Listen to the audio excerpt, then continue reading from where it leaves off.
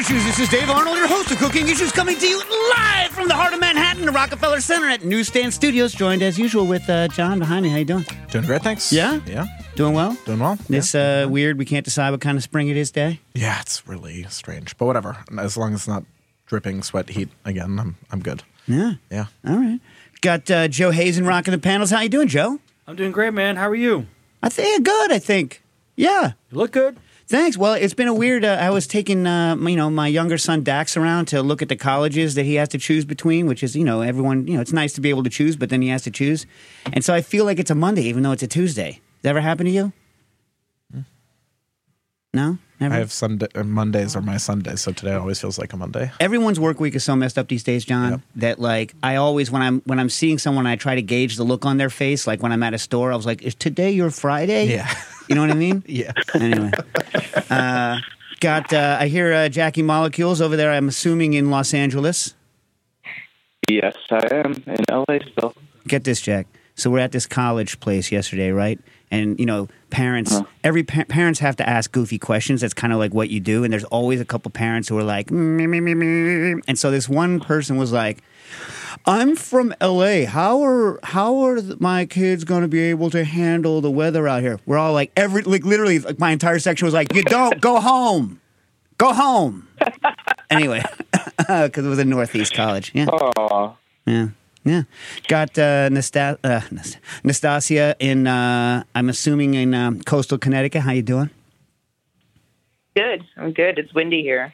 Yeah, it was windy down here, but Nastasia, for those of you that don't know, she's like in this like weird little house, like literally right on the water on the Sound, and used to like wind, I guess, right? But now you hate wind. Yeah, I really hate it. I can't stand it.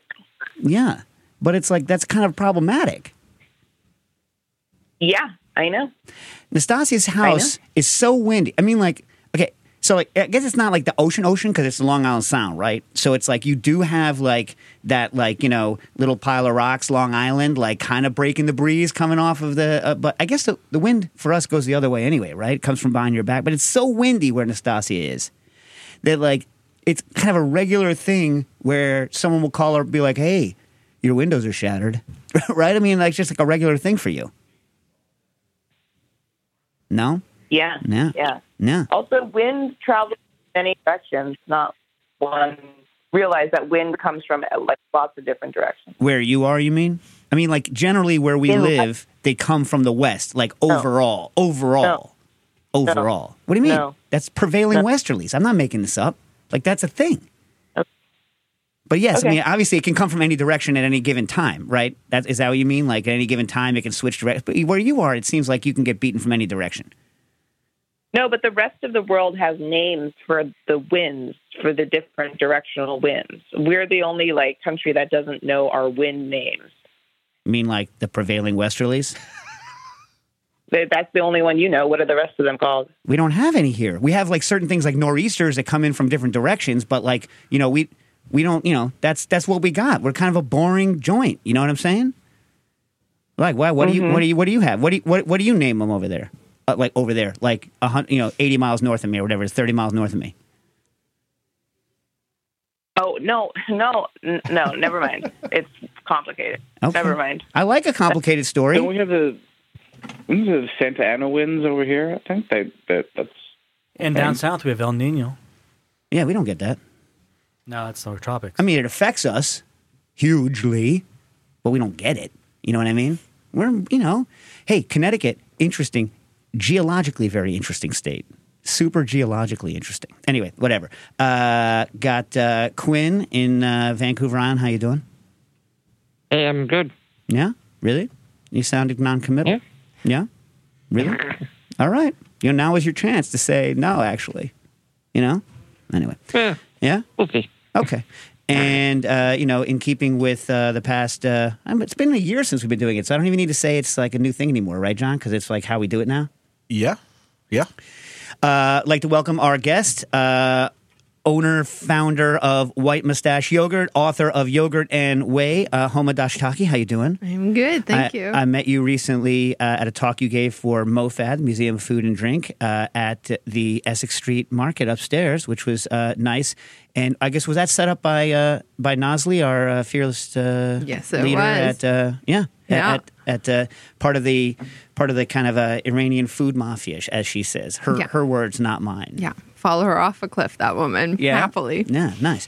All right, and then also though, introduce your book because we share an editor. Yes, we do. Yeah, Melanie from Norton. That's right. Yeah, she match made here today, knowing that I had this ingredient, and she finds very eccentric, esoteric homes for me, and this is a perfect one because I've always loved the cocktail world. Yeah, well, this is going to be a little weird because it's so funny.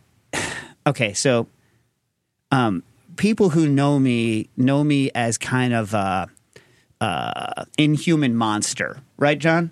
Yeah. Yeah, like it's not that I'm not human; it's that like I don't know. How do you put it, Stas? It's like what? I don't like the feelings don't work or something like this. What is it? Yeah. And so in reading your book, we're going to get back to our normal shooting the breeze. But in reading your book, like your book is very much about having feelings. Mm-hmm. Yeah.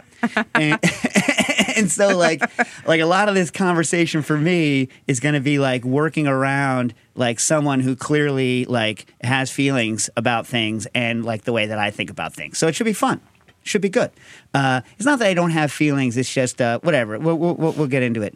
So like so now is the point of a part of the show where we mention if anything interesting happened in the past week in the food, usually in the food realm, but not always. Like I already basically said, I went around to, where, Dax was considering going to college. But, I did have good ice cream at UConn, though. UConn has very good ice cream. What flavor? I had, when you're at UConn, I don't know if you have to be in the ag department, but you can take a class in ice cream, right? Which is amazing, right? So, like, to me, like, the ones that I know of, the great ice cream programs are Penn State, UConn, and Cornell, right? As far as I know, I'm sure there are many others. These are the ones only that I know about. I've never been to State College, Pennsylvania, so I've never had Penn State's ice cream, even though my grandpa was a Nittany Lion. Anyway, but Cornell's ice cream is good. But UConn's ice cream, like they milk their own cows. They have their own cows. They milk them and they make it, and the seniors get to make a flavor.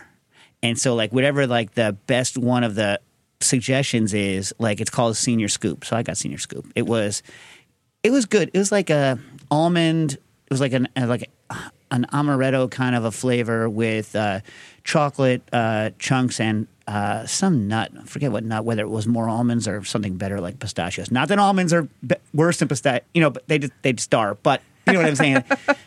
It was good. A little too amaretto for me. A little too much of the extract. But the texture was good. It was good, and I like to support a senior flavor. Yeah. So that was that's great. Yeah, food That's is great. That's great. So my weird food thing for the week? Sure. Yeah, actually something super weird did happen to me. I boiled a gallon of milk, and it didn't boil over. Huh. It just sat in the pot, and it gurgled. And the core of me was shook that this, like the whole thing is to worry about that moment. Yeah. And now I am on a quest to buy a gallon of every possible type of milk, boil them side by side, and try to replicate it and understand why. Okay, and I'm not even a scientist. I'm almost like repelled by science and food, which I know this is difficult. Yeah. But I couldn't believe it. Like I was like, how is this milk not behaving in the way I'm accustomed to milk behaving? And so, was it a different milk? It was a different milk than I normally use, but it was like of the caliber, and I won't name names until I until I can confidently name names. Yeah, but it was really upsetting. I was like, why isn't this doing what it's supposed to? Let me ask you this: so it's boiling, right? It didn't foam up at all. it just kind of it kind of cappuccino latte'd a little, but that was it. It didn't like come up. It didn't start rising. I don't even understand how that's possible. I don't exactly. Did you make yogurt from it? I did. And did it work? It did work. So it wasn't like these ultra pasteurized milks that don't work. It was just baffled. I'm just fully baffled. Yeah, because that's not something, and like, you know, this is like a spiritual crisis for you me. didn't have like a bunch of like silicone compounds rolling around. You weren't like boiling down like bicycle lubricant in that thing that's minute before or something like this? No, and I even got access to like a fancy copper pot. So like everything felt very legit, and it didn't happen. Was it in front of a bunch of people, and were you embarrassed? Yes, it was. Yeah. And now I'm here talking about it to really double down on that. Look, this happens to me. It doesn't happen to me as much. When I used to do a lot of like kind of on the road demos, like a lot of them, and I always love using like local ingredients or whatever. But like often, you know, something that you think is always going to happen, someone hands you an ingredient, and you're like, oh, you know what I mean? Yeah. Like, I had a milk problem once, but with, you know, UHT. Like, they brought me the UHT milk, and I was trying to break it with, alcohol and acid. I was trying to break it into curds, and it just wouldn't break for a huge group of people. And I was being translated because I don't speak Spanish, and it was a nightmare. You know what I mean? Yeah. Another time, also in front of a Spanish-speaking audience, also being translated, I got these awesome bananas that were like really sweet tasting, like super, like, you know, not the Cavendish like we get. And I was like, oh, these are really ripe. These are going to work no problem, because what I do is I blend them into liquor, rum, and then I put them in a centrifuge and I spit them out. And, you know, a Cavendish banana, when it's fully ripe, has no starch in it. These bananas, even though they were delicious, still had starch. And so it wouldn't clear out. And so like, and you get a perfectly, oh, son of a, in front of everybody, you know what I mean? I hate it. But this, like, I mean, I hear you, and I will try to be forgiving, but I feel like this is milk. Like, milk needs to behave a certain way, otherwise I'm going to be very mad at it. Yeah. So I need to kind of understand what happened. Okay, so how far away was it? And without, obviously, you're not going to name it, but like, this was. Can you source it again? It was windy Connecticut. I'm going to source it again. It's the wind. I mean, it is the wind. You know, maybe Nastasia has a stink eye zone around where she lives, where she can throw the stink eye onto the milk and have it not boil over. I mean, and Mercury's in retrograde, so we may need to take all these factors into consideration. Yeah. Well, you got to source that milk again. I will. And then, you know, somehow get word back, you know, to us what happened. I will. Yeah. Because repeatable weirdnesses are super interesting. Super interesting. I don't know. Delightful, actually. I don't know their non-repeatable thing. My family is against microwaving things in plastic, which whatever. I don't really want to get into it, but like quart containers are made of polypropylene, and you know they can withstand like a good bit of temperature as opposed to polyethylene or these other things, right? So I was melting butter because that's what I do. I don't know. Get a pan dirty? What am I? Get a pan dirty for that? Like find a mug? I don't know. What do you do, John? I'd probably put it in a quart container and put it in the microwave. Ding. Yeah. And so like I put it in there, but you know, I'm also super lazy, so I'm a one-button microwave guy. I hit the go button and then I walk away. And I must have hit the wrong go button because like 3 minutes later, I was like, why is the microwave still going? And it hadn't boiled over, which of course butter typically does, but it had boiled up the sides and it had turned to brown butter. I had accidentally made brown clarified brown butter in the microwave. And then I'm like, I'm never doing this again. I'm never going to do this again. But I was still like, you know, it was a nice thing to brush on top of my biscuits, you know? Did it melt the plastic? Depends on who you ask. Right. I don't think it melted the plastic. That's all I need to know. Yeah. The biscuits were good, though. I was using Sonora White, which is one of my favorite wheats. I've been now experimenting with a lot of Sonora. It's expensive, though. It's expensive wheat. Yeah. What about you guys? What are you with, Stas? You got anything? No. No? Just the wind? Just you and the wind? Yeah. Yeah. What do you like to eat on a windy night? Pasta? Let me guess. Oh, I don't know. It all sucks because of the wind. What about a rainy night? Do you still love a rainy night? Did I put that song in your head? Have I poisoned your mind with that song? Yeah, I thought it's fine, Dave. Right now, we're not really eating. I'm not really eating. We have other problems than like me thinking about you. Our business, yeah, but not for this 1 hour a week. This 1 hour a week, we don't have those sort of business problems. Well, I really indulge myself on rainy nights, and I go like full like cooking mode. Yeah. Nice. Good to hear. Yeah. Good to hear. Yeah. What about you, Jack? I impressed my girlfriend with this Searsol too. That's what just happened. Nice. She's always looking at it like, what? I don't get it. Like, yeah, the sous vide, but why would I want one? And then we had sort of, wood fire pizza at a restaurant and came home with some leftovers. And I was like, aha, the perfect moment to flex to you why you need a Searsol, and everybody does. I reheated the pizza, and she was like, "Oh my God, this is better than it was at the restaurant." I appreciate there you go. I appreciate you, Jack. Although for like one small moment, I thought you were going to whip out of like you had some sort of like fanny pack or something with the whole torch rig in it, and at the restaurant you're like, "Hold on a minute," and like doing it at the restaurant. That would be intense. Get you kicked out, but would it be intense? Definitely get you kicked out. Yeah. Oh, for sure, 100%. Even like Nastasi and I, at the height of our like bad behavior at Roberta's Pizzeria, never went that far, right, Stas? Oh, that would have been great. Yeah. Like, hold on, let me fix this for you. Because the thing with the wood-fired pizza, especially, is like it's so time sensitive. If you don't eat that thing in the first like 5 minutes, it's chewy. I don't know. So to you is that needs the Searsol table side? To you, is that an inherent flaw, or is that couple of minutes where it is the way it is before that happens to it worth it to you? For me, inherent flaw. I'm like, funny enough, like not a huge fan of that style pizza for that reason. Huh. Okay. I think this is something, that, reasonable people can have disagreements about, I think. No right answer, wrong answer. Yeah. What about you, Quinn? You got anything for me? I got two little things. Okay. One, I actually did a little yogurt project yesterday, kind of.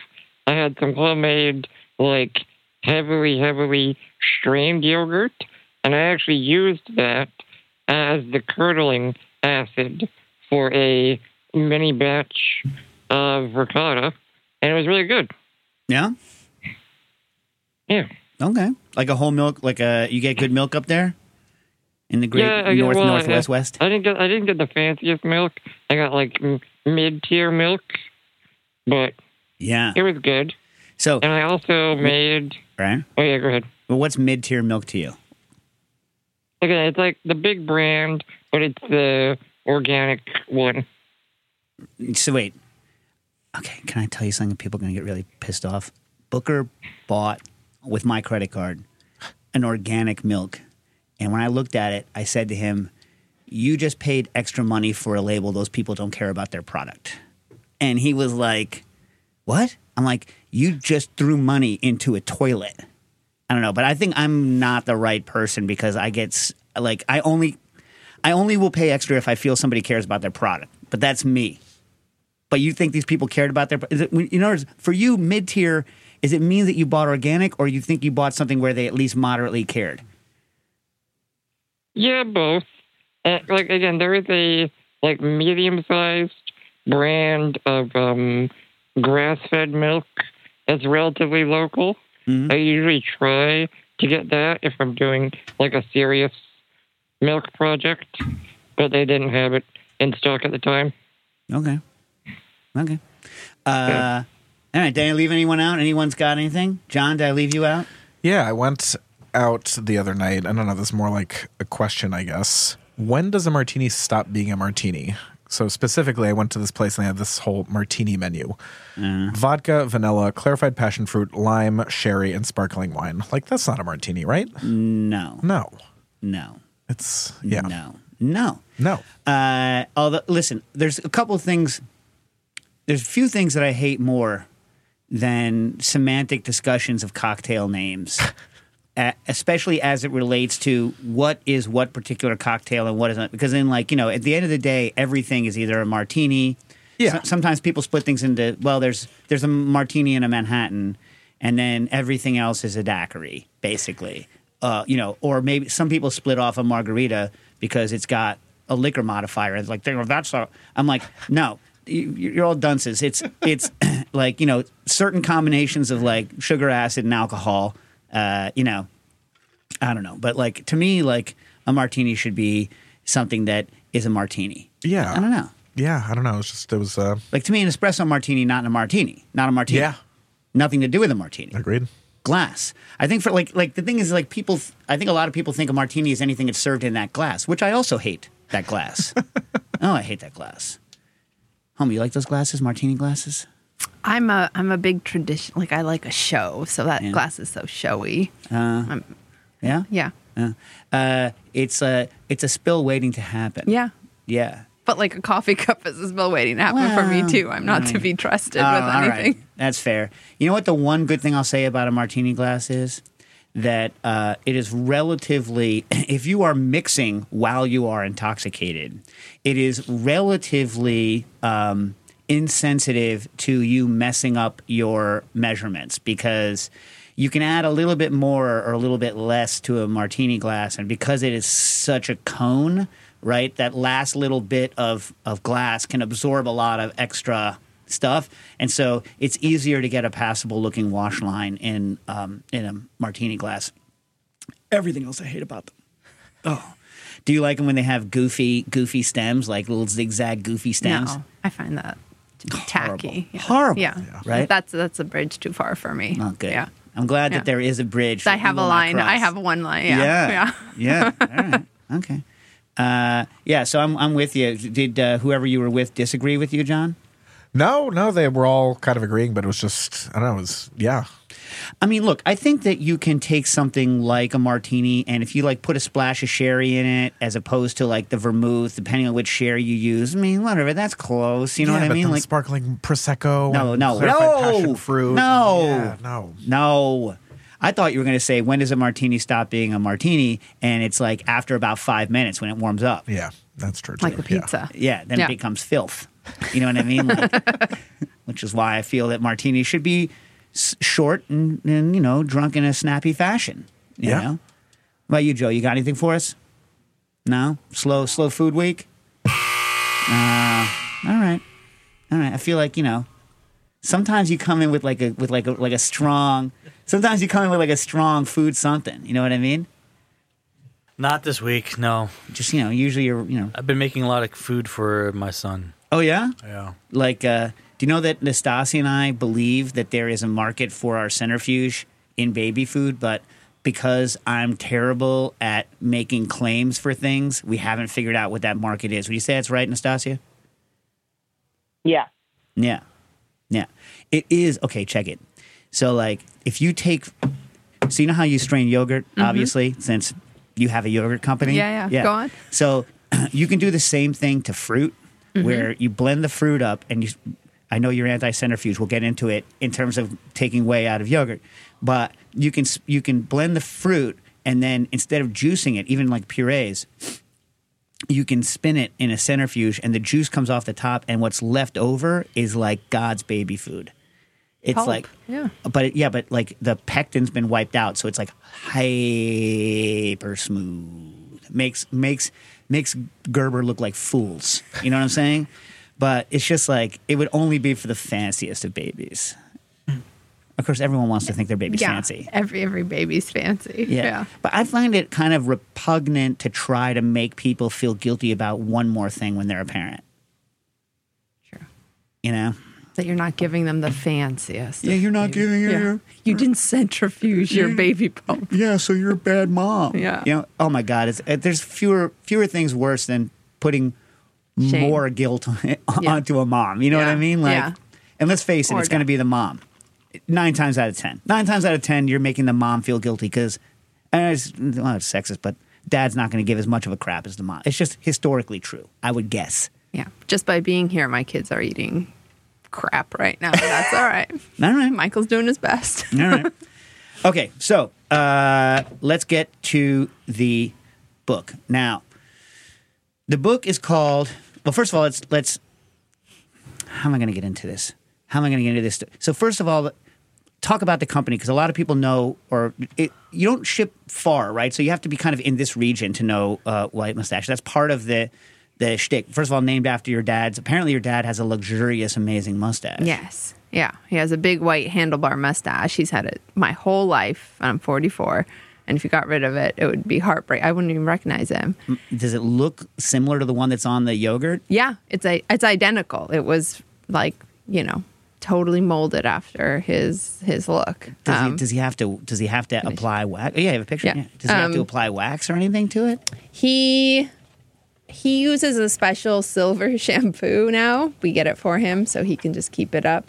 You could kind of see it here in profile. I'll put up a picture. Oh, yeah. Yeah. Oh, that's good. Yeah. But he always regularly has turmeric or beet juice stains on it. He's not very on brand. So it could be a yellow mustache from time to time. There he is.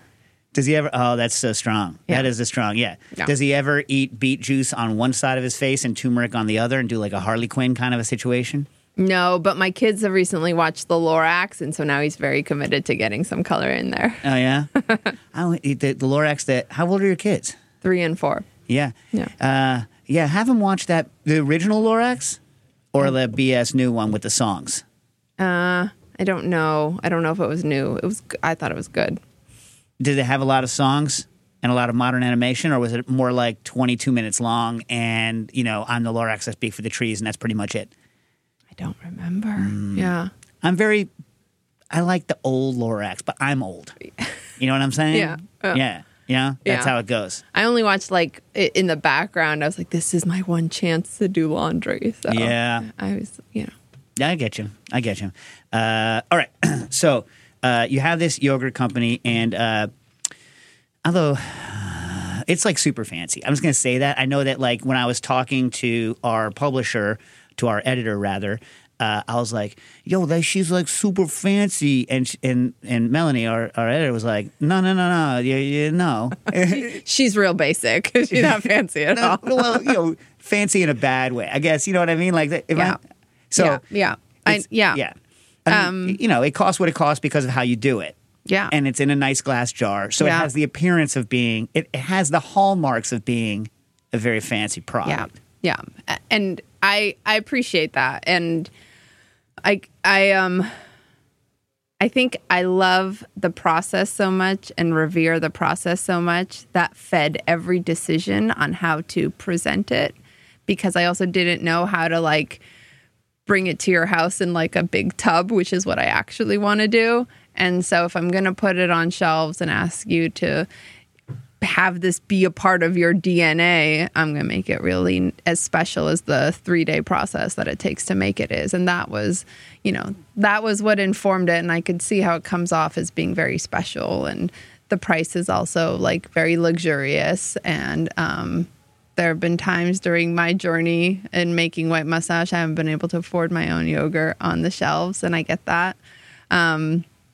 I've learned a lot about how groceries are priced. Much of it is not in my control, especially when I can't supply the amount that is on demand. So just a lot of factors that go into it. But yeah, I am a little upset that the impression is that it's fancy when my whole life this was made as common. And, maybe I teach you to make it as a very special thing, but to make it regular, to make it normal. I mean, maybe that's just me, but because as I said earlier, well-known bad person. But I think it's interesting to hear you talk about it. This is also kind of reading the book. You get in the first section is an interesting kind of history of one of the histories you bring, because there's several histories in the book, but one of the histories is the history of the company itself, right? So. Quickly, you're a lawyer in 2008. You get laid off and you are trying to figure out what to do. Tell me when I get this wrong. And you're like, you reconnected with starting to make this yogurt. You're living in California at the time, right? Correct. you got to tell this next story. So you basically have been out of, a normal job other than working on an avocado farm or whatever you were doing. Yeah, you really worked on an avocado farm in the off season? I did. What work is there to do on an avocado farm in the off season? I just chain smoked and was really depressed for 3 months. It was terrible. Did they pay you to do that? No, if there was work, they would have. But I just kind of was hanging. And the owner was this older couple and they were lonely and they were like, cool, somebody wants to hang out on this little casita on the property. And it was just all very poorly informed. And I was just looking for something different so I wouldn't get sucked back into a legal career in New York City. Yeah, and you were like corporate law. I was a corporate, a couple blocks away from here. Yeah. I was doing securities and derivatives. I was really bad at my job, actually, but I enjoyed it. I thought, this was my hallmark of having made it. Right. And, go work in a fancy office with a fancy salary and fancy clothing. And I just, once I got laid off, I was like, please don't go back there. Don't do it. Find something else. Well, the avocado farm was just my portal into... Right, that just seems such a random portal. Fun, interesting, but you think it's going to be interesting, I guess, and it's not. No, yeah. It was very disappointing. Well, so you said in the talk that I saw you give and in the book, the various reasons why you think you felt compelled to succeed in a very public, visible way as a lawyer, right? I don't know how much you want to talk about that and how, because now you have obviously a very good success in what you're doing now, how you see that is kind of different. In terms of what you write in the book, it seems that your success in this is built around something that is important to you and to your core as a person and not as just an external sign of success, which is, my impression of what you felt about what you were doing. Somewhat self-imposed, somewhat societally imposed.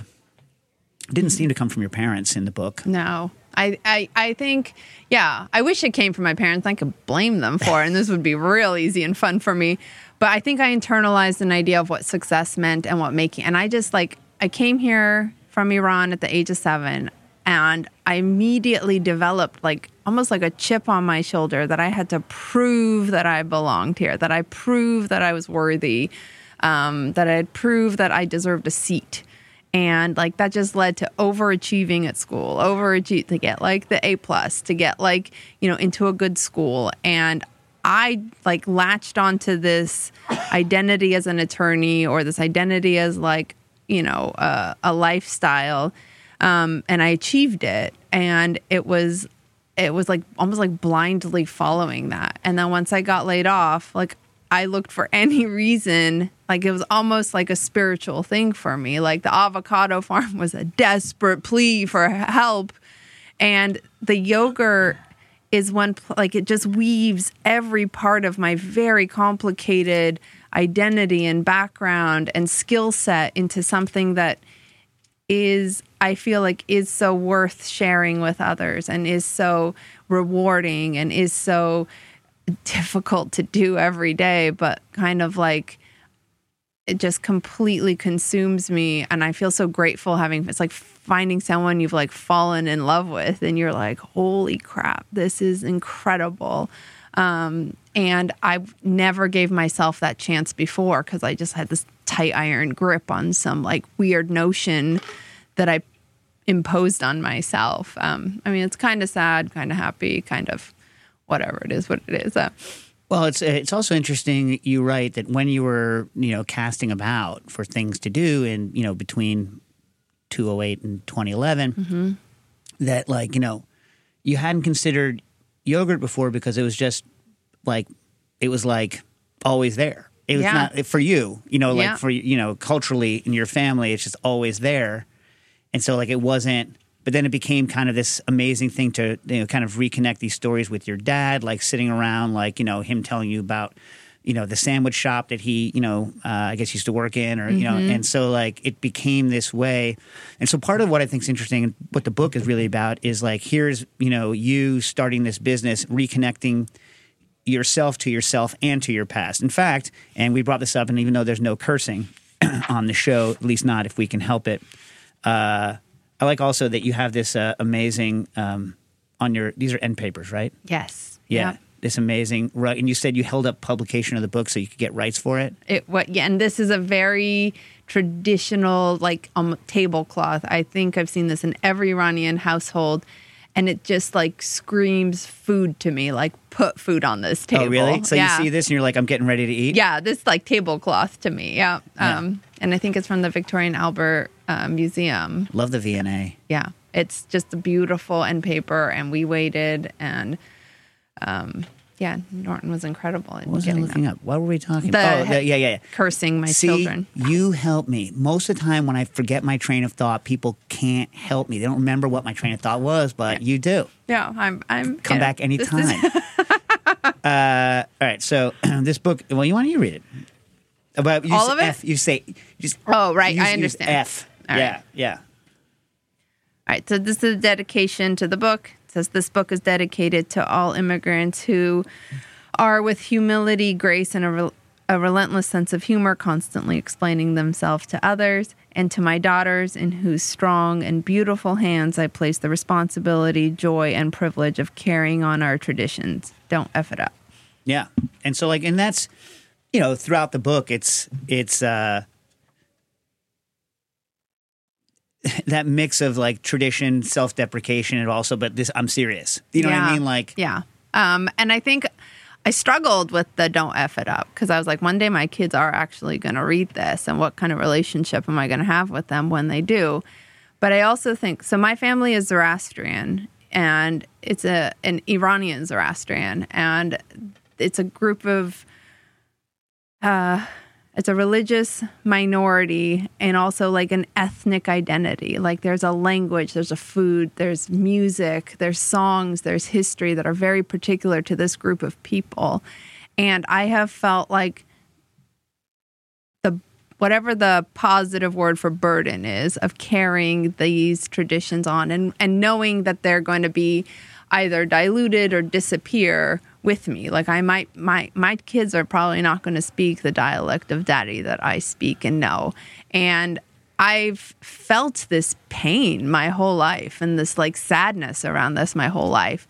And I don't know how I'm going to teach or talk about it to my kids, but I want it to be light a little bit. And it's almost like I want to share my story and these stories more for you and for my peers and for people I've grown up with and other Americans to just like share these stories that you may otherwise not have access to, and how I bring my kids into it and how I decide to hold on and teach and carry and preserve is like a journey that I'm still figuring out and will figure out. But like, as I was like, I want to write this book as authentically as this like Iranian Zoroastrian experience as possible, to honor my other peers who I think have felt this way in the Iranian Zoroastrian community, but then also like give you kind of like a fly on the wall look into like this world. And, I have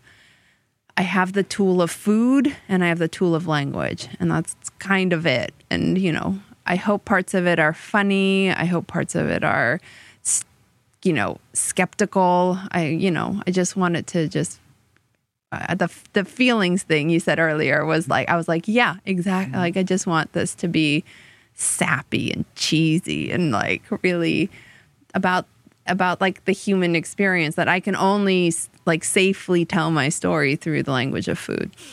Right. I mean, I know almost nothing about Zoroastrianism, like almost nothing. Why would you? I mean, what I didn't realize is that even though it hasn't been the state religion there, in, 1,700 years, 1,400 years about, it hasn't been the state religion, that it's still a lot of the cultural underpinnings of like the culture of Iran is still Zoroastrian based. You want to talk about that like a little bit? Because I didn't know about that like at all. Yeah. You know what I mean? Yeah. So Zoroastrianism was one of the first monotheistic religions of the world. And it was the religion of the Persian Empire when it was like this vast empire. And now the Persian Empire has dwindled into modern day Iran. And, this is why, like, Iranian culture, Persian culture is different than its bordering Arab cultures. It's very much rooted in its Zoroastrian heritage. So something like Nowruz, which is the first day of spring, which marks the first day of our calendar, is based on the seasons. It's the spring equinox. And every Zoroastrian holiday is about the seasons. There's 6 gambars which celebrate harvests. Every equinox and every solstice, we have a big holiday on. And these were ways for people in the past to like mark time, to just get through the darkest night of the winter, to think about food and feeding each other, to get ready for spring, to slaughter their animals, to harvest their pomegranates. And to mark the time together as community. Right, but when you were talking before, you were saying there's like a lot of things that are just, without taking on religious aspects, kind of good things to do, like a New Year. You were talking about visiting. Yeah. So the Persian New Year, there's a tradition. And so the New Year in Iran lasts like a whole month. And there's a very lovely tradition called Dido Bazdid. And it literally means like see and be seen. So we invented that a long time ago. But like you go to the homes of your elders and anybody who's lost a family member. So any home that's in mourning or in grieving. And, so you visit them first in your community. And then it's just like a free-for-all of visiting and being a host. So like both a guest and a host kind of like have equal weight, and it's an honor to be both of those kind of roles. And that lasts for a whole month. And like to me, it's just so obvious, like an obvious behavior. Like it's springtime, you've spent all winter, like, and you like just like the sprouts come up, you go out and you visit, and it's just like it's very in tune with nature, which I mean, even I myself have lost track of. Over there's also like a treat yourself aspect, right? Like get some clothes. Yeah, you get your brand new clothes. Treat yourself. You get good food. The rice and the fish to mark the first day of the new year. So if you get the book, you had this or the interesting of. I think we used to do the same thing also, not to the same level. Like what's the name for the culture of refusing and then being offered like a million times? Oh, tarof. Yeah. Yeah. My husband he refuses to do tarof, and I'm like horrified by like he'll take the last piece of like a cake or someone offers him something and he'll immediately take it, and I'm like, oh God. But then I try to explain it to him. I'm like, you know what, this is not going to make any sense, but you have to say like a little bit of a dance. We used to do it. It's like 2 or 3 times, depending on like how formal things were going. Yeah. You know what I mean? Yeah. You want some more? Yeah. No. Yeah. No, I couldn't. Yeah. You know what I mean? But like, yeah. Come on, but then have some. Yeah. Yeah. And then like you eat like 3 plates of it, and I offer you a 4th, and I'm like, oh, you didn't like it. Yeah. You didn't like it. Oh, you didn't lick that yogurt jar. Oh, you didn't like it. All right. Do you take offense when people don't fully clean out the yogurt jar, especially because you had to work so hard to make it? Well, it's because I've seen people lick the yogurt jars, right. So now when I see them not do, I was like, wait, what? Like, but I'm crazy. Yeah, yeah, it's fine. So back to this, like one more time. Yeah. The other thing that kind of runs through it, and you were saying it kind of telling your kids they have to carry on the tradition, don't F it up, is this sense of sadness of the dwindling of the community. There are only, I'm going to say off the top of my head, around 20,000 Zoroastrians left in Iran, more worldwide, but from what I can gather on the internet's not a proselytizing religion, so not growing really even in the diaspora. Yeah. So this like worry, as you say, that this kind of like old, vibrant culture and whose food you highlight here so well, along with some new recipes because you need to use the whey. We'll get into that in a minute, right? Yeah. It's got to feel like a big responsibility, no? Yeah, and like I think I've embraced like my struggle with it, with like the whey and evolving and new recipes.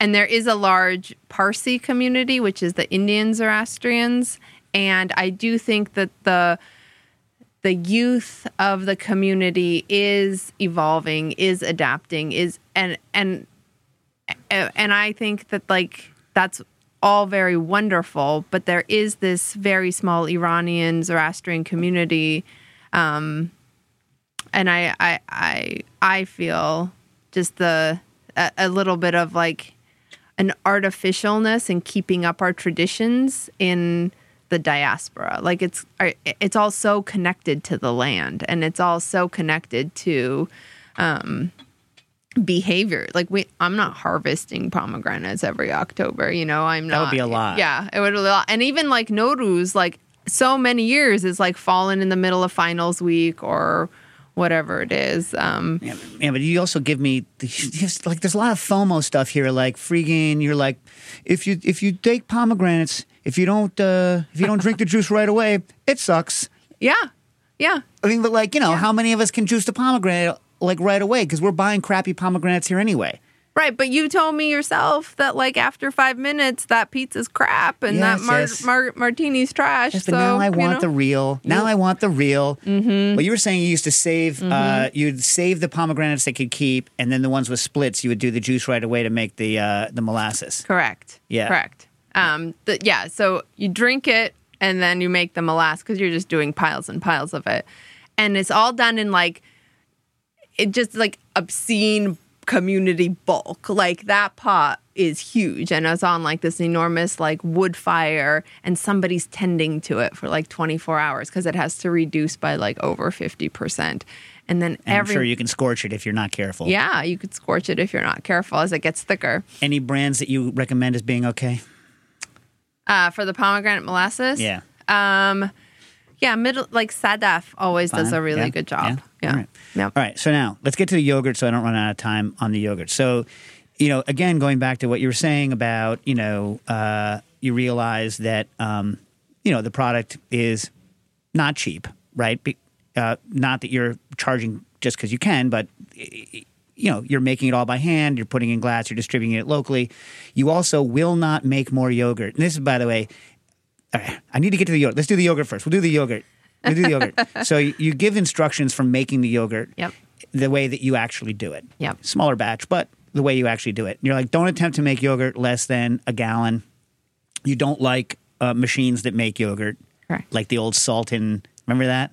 The little containers. Little cups. Yeah. What are you going to do with this? Anyway, like little cups. Yeah. So you're anti that. You don't use temperature control. Correct. And in fact, so you're using a lot of retained heat, right? So you're roughly speaking, your batch is a gallon. You boil it. We were talking earlier about you boiling milk. You boil it, and then you let it cool down. You do not give a temperature for the milk in the book. This gives me immense agita. And you say into it, which is true, that all of our, pinkies are pretty well calibrated. And you do a pinky test. I believe it's a 3-second pinky test. I don't do a pinky test. Generations of humans have done. I'm just sharing what I've learned. This is not mine. Got it.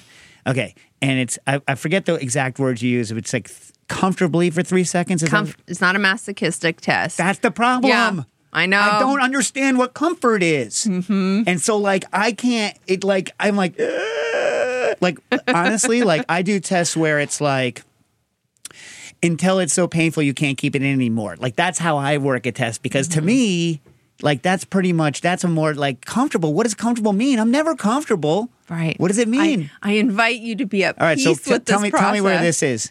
So, yeah, I say things like... I have a cup of hot water. For those of you that can't see on the Patreon, I have a cup of hot water here. He's going to make me put my finger in it. Yeah, hell yeah. Oh, sadist.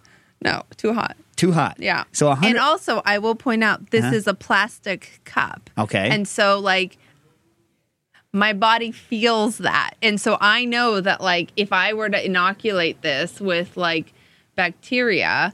it's going to be different. It's the temperature dissipates differently. That's why I say glass bowl, ceramic bowl. And then we're going to put the blankets over. So it's the pinky test is important, but then wrapping it up and letting it retain its natural. Yeah. No, for sure. No, I disagree. You're getting a thermal mass in there. You're heating up the thermal mass with the milk so that it stays at that temperature and you're wrapping it with a bunch of blankets. I'm with you. But talk about it like it's still milk. Talk about it like it's still like this maternal nutrition that some cow parted with. Like, I will not G chat robot this process for us. I won't do it. I just need. So this is too hot. Hold on a second. Yeah. So that's not comfortable anymore. Would you put your baby in that? Oh, that's what comfort is. Well, you know, They didn't let me bathe my kids. it's too hot. That's too hot. It's too hot. All right. Wait, so you're talking like baby bathwater comfort. Baby bath water. Okay. So like Will. And also notice how, like on this one in particular, the top, like I can be okay on the top, but if you go a little bit, like your baby's feet would be boiling. You'd be pissed, baby. Yeah. I would just say, No amount of fancy pulp food is gonna make up for putting your baby in that. so like, once the kids could talk, they would just say, Yeah. that's too hot. Yeah. And I'm like, okay. You know what I mean? Oh, see, like I would have thought that is, I don't know. Yeah. We're 134. Let's see where we are right at the end of the show. You tell me when you're close. I want to see where we are just so that I don't. So I'm sure there's someone out there like me who just gets very anxious without like a number to pin their life on. Tell me why. You don't want to get it wrong. I can answer also. Okay. What do you got, Quinn? Well, my issue is I'm not doing it. Oh. I'm telling people what to do. Right, because Quinn has to have other people like do the actual physical cooking for him. So he has to then explain to somebody else. And he might not have a personal reference for it. Quinn has a different need for a temperature than I do. I can't do it. I can't do a pinky test. Right. Yeah, it's true. I mean, but I guess in the theory of the book, you could have the person who's doing it do the pinky test, but then you're disconnected from it one more thing. Right. Right. How do you know if they're right? That's true. That's true, Quinn. We're going to help you today, Quinn, because I have Chris Young's combustion engineering thermometer here, which is the most accurate one I could muster, and a cup of water. I'm going to get you a number, Quinn. She doesn't have to sign off on it, but we're going to get you a number. Anyway, I see the validity of both sides. No, it's fair. And to me, I think we lose something about intuitive intelligence when we nail down a temperature in like, if you nail down a temperature in this, it's going to all roughly be the same. So it really doesn't matter, actually. But whether you do it in this bowl or a different bowl or another bowl, like I really want you to know how to do this anywhere you go, in any bowl with any milk, which apparently might be suspect given my experience last week. But like if you've taken a bath, if you've comfortably have a heartbeat that has your body temperature at a regular temp, like you can be at one with this milk. And I know I sound obnoxious to scientists, and I embrace your anxiety. Yeah. So what it is for me is that like I'm okay doing it that way once I have a gauge. Once I understand. Once we're talking the same language, I'm okay. Like I don't use a thermometer most of the time when I'm cooking. Right. But the thermometer comes first. The benchmark comes like a lot of these recipes that I need to get to the listener questions first, but like a lot of these recipes you read them like, oh my God, I want to taste that, but also I know that if I make it, it might be delicious, but I can't say I've had it because I haven't had the benchmark. Do you know what I'm saying? So like I can make something that's delicious, like the meatballs with the pomegranate molasses and the walnuts. I'm like, that sounds delicious. Right. I can make that. Right. Is it going to be? Right. Is it going to? Would you like it? Probably not. Yeah. You know what I mean? But I mean, I think this is what's difficult about cooking from a book in general. Like I feel like I can, like we're doing this human to human, right? And we're going to get to like and I'm explaining it and I'm showing, and you're like watching my face and I'm putting this, like same thing with the meatball and the pomegranate. Like if we were to make that side by side, you would learn so much of like my intuitive techniques of making even the stupid meatballs and the size and like how I stew it and when I stew it. You just learn so much more than I could ever impart, even like for my kids, So you are going to F it up, but it's about almost imparting the stories and the feelings. And then when, like, say you you eat it. Like even eating it is going to inform you on how to make it. And what's that dish called again? That's your sister's favorite. Fesenjun, yeah. All right, let's get to the listener question so that I don't. But remind me, we got to talk about these ingredients that are mislabeled, like the Iranian shallot. Oh yes, it's just semantics, but yes. But yeah, but people big say deal. shallot, and you say it doesn't taste like a shallot. Isn't a shallot? Don't call it a shallot. Why call it a shallot? It's familiarity and access. Musir. Now I want. Okay, but that you can buy. Yes, Sadaf online. Okay, all right. From Misplaced Enthusiasm, question. Oh my God, it blurred out. Oh my God. Quinn, get the question from Misplaced Enthusiasm up. It blurred out on my printout. All right? You got again, it? there was a reference, either Iranian yogurt issue here. There was a reference to some Reddit post where someone threw out their partner's yogurt collection, and they were wondering if Iranian yogurt would be illegal to import, like from Iran. Well, you want to talk about how you got shut down in freaking California? Well, I did but like that was California law in terms of bringing things over from Iran. I feel like that's a sanctions question out of my depths. I would say no. But are there other yogurts that are imported that aren't manufactured here from Iran? No, from anywhere. Like are like the yogurts that are quote unquote French? Are they actually French, or are they from here? I actually think I don't think yogurt gets imported. I think it gets made here. Yeah.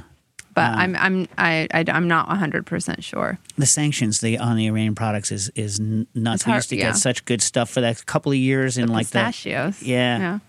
He died last year, but Beirut Shafiri used to bring these amazing Sharifi, I always forget. Anyway, he used to bring these amazing products in, like these weird, like, remember the mana he used to bring, Stas?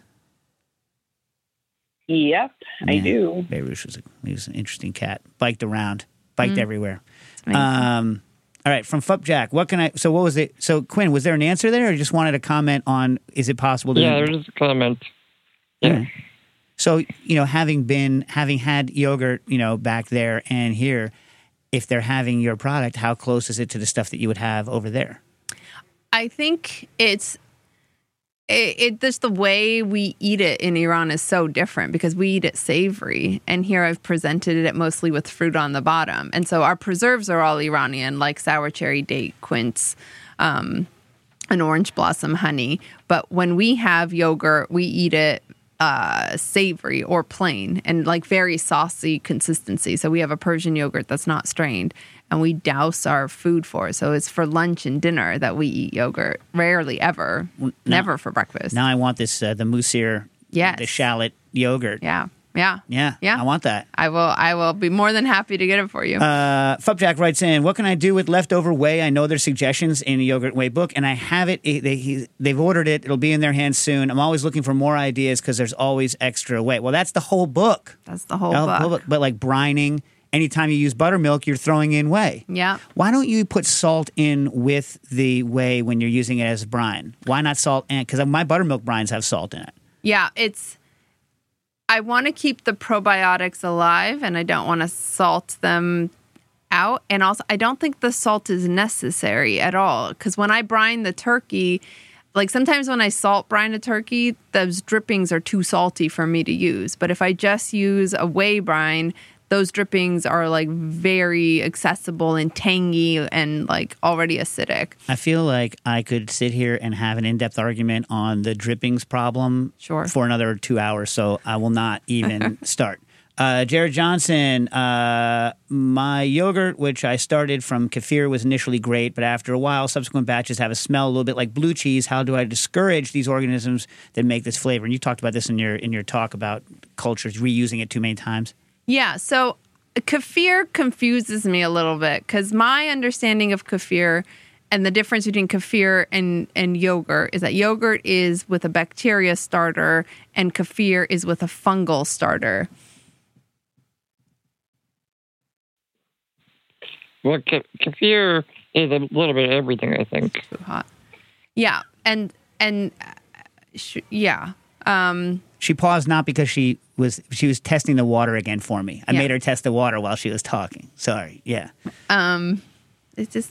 But you had the plastic cup is really throwing me. Yeah, I'll stir it for you. You had a number though on how many times you'll reuse it. Oh, for yogurt, I'm gonna leave the kefir part aside. But for yogurt, using bacteria probiotics, I really don't like using it more than 30 times from like previous batches. I find the yogurt gets very, very stretchy. But if it's turning into blue cheese, that's a mold issue. And I'm actually not that familiar with kefir fungal grains. So, but you're saying no matter what, like there's an upper limit. There is it's not like sourdough or what I've heard about sourdough. Yeah. Although you also, like I say, in the book, back to Fubjack, basically in this book, you're like biscuits instead of buttermilk. How about whey? Yeah. Pancakes. How about whey? Faux sourdough instead of using spent. I use spent because I have a lot of spent sourdough stuff. How about whey instead? Right? I mean, I do, and it's like so wild because I'm such a traditionalist about the yogurt, but I'm like ceviche with whey, cocktails with whey, like really go nuts with this whey. Right, but you're using sushi grade because the acidity, it's not nearly as acidic. Correct, it's like not a couple nearly orders as of magnitude. All right, we still got time. We're still going. Chaz wants to know what's your favorite mesophilic yogurt culture strain to buy, I guess. I don't. Like, what should they buy when they're making their? Do you give recommendations on what to buy here? Buy plain yogurt and use that as your starter. One that you like? Yep, and one that has as many strains. Like my yogurt has 7 strains of bacteria in it. So, but only find a yogurt that has only milk and probiotics and use that as your starter. All right. Any general ideas where your yogurt can be purchased?